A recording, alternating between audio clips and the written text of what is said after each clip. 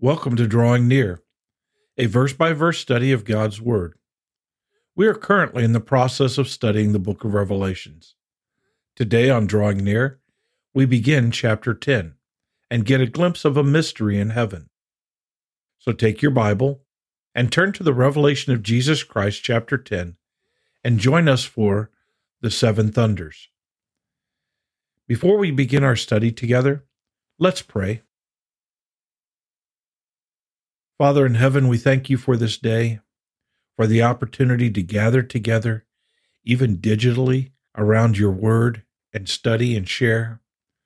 I pray your blessing upon all those who study with us, who take the time to open up your word and to glean from its passages the truths that you unfold for us. I also pray for those who cannot join us because of illness or other circumstances, that you would encourage them and strengthen them, and help them to study and grow in your word. Father, guide and direct us in our study today, and may all that we do honor and glorify you. It's in Jesus' name that we pray. Amen. In chapter 10, verse 1, John writes, I saw still another mighty angel coming down from heaven, clothed with a cloud, and a rainbow was on his head. His face was like the sun, and his feet like pillars of fire. The first thing we notice about chapter 10 is John's viewpoint. He has been in heaven seeing things unfold in heaven, and now he's seeing another mighty angel coming down from heaven. So his viewpoint seems to be from earth, or from somewhere between heaven and earth. And he states that he sees another mighty angel coming down from heaven.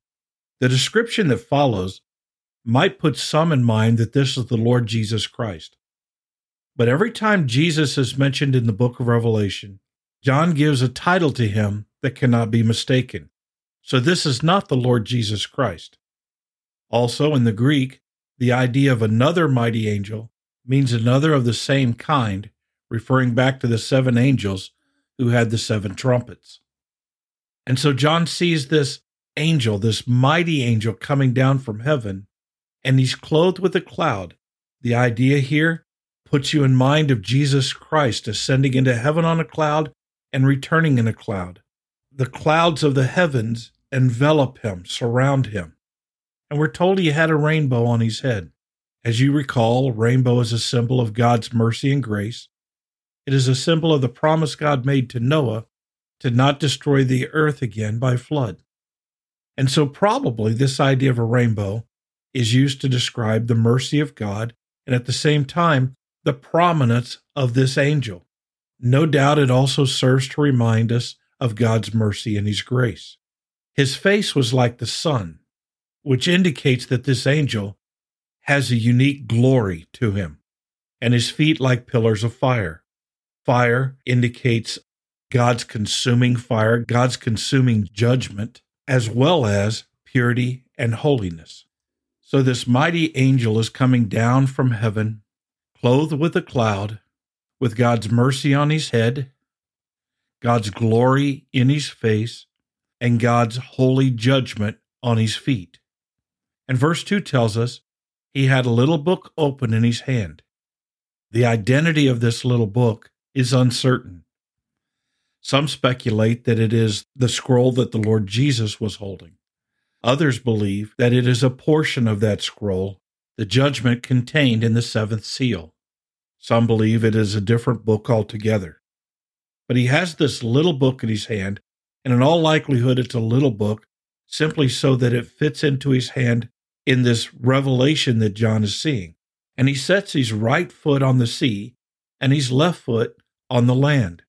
And this is a clear picture of God's total sovereignty, total authority over all creation, the land and the sea. And the angel being sent forth by God through the Lord Jesus Christ declares God's judgment that is yet to come over all of God's creation by putting his right foot on the sea and his left foot on the land. Verse 3 tells us, and this angel cried with a loud voice as when a lion roars. His cry with a loud voice is ferocious. It is distinct. It gets the attention of all who can hear. It is a cry of warning and impending danger. Verse 3 says, "When he cried out, 7 thunders uttered their voices." These thunders could be emanating from the throne of God itself, as we have seen in Revelation chapter 4. These are thundering voices declaring what is about to take place. Verse 4 says, "Now when the 7 thunders uttered their voices, I was about to write, but I heard a voice from heaven say to me, 'Seal up the things which the 7 thunders uttered, and do not write them.'" We do not know what the 7 thunders utter. For whatever reason, God wants it to remain a mystery. These are judgments that will be revealed in time.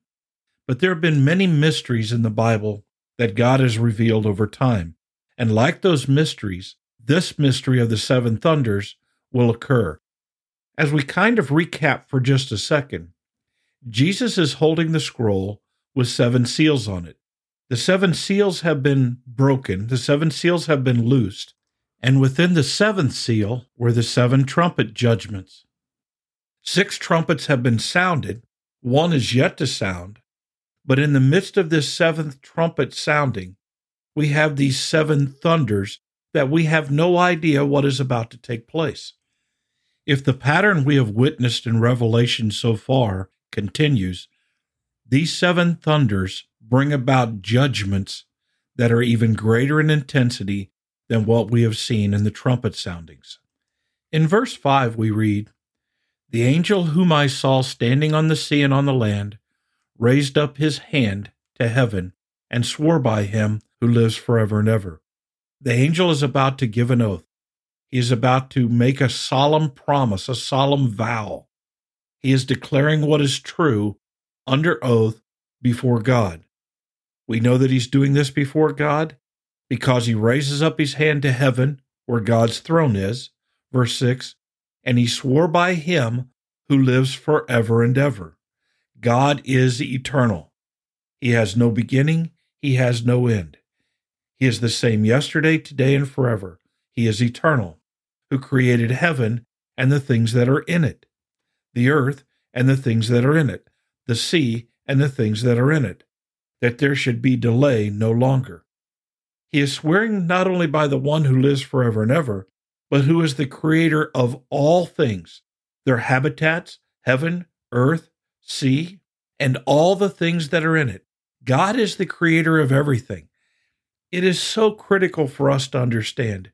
We cannot discount Genesis chapters 1, 2, and 3 because they tie in not only with all of the scripture, but even what is declared in the book of Revelation. God is the creator. We have not simply evolved out of nothing. We haven't been the result of some big cataclysmic accident. God has created everything by his own purpose, plan, and design through the Lord Jesus Christ. And the oath that the mighty angel swears is that there should be delay no longer at the end of verse 6. This is in all likelihood responding to the pleas by those martyrs who say, "How long, O Lord, until you avenge us?" And the mighty angel says, he swears, there will be delay no longer. But in the days of the sounding of the 7th angel, when he is about to sound, the mystery of God would be finished as he declared to his servants, the prophets.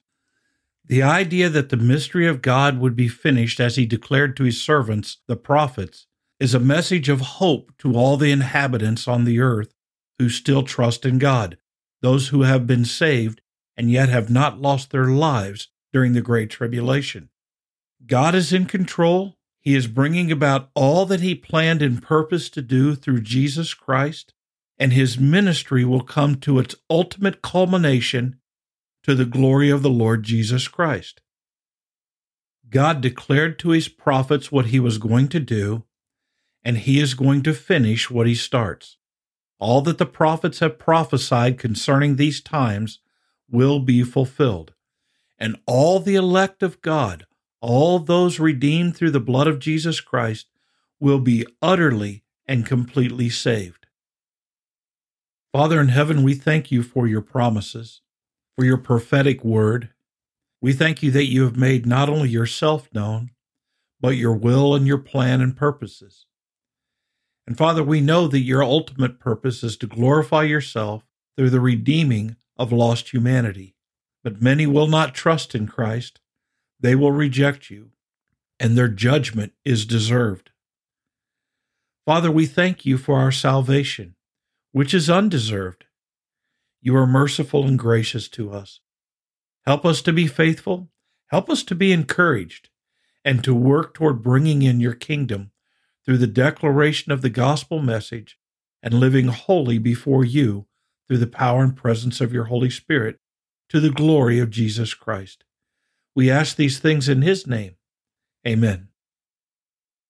Thank you for studying with us today. You can subscribe to these podcasts on Apple iTunes, Google Play, or the Facebook page Drawing Near.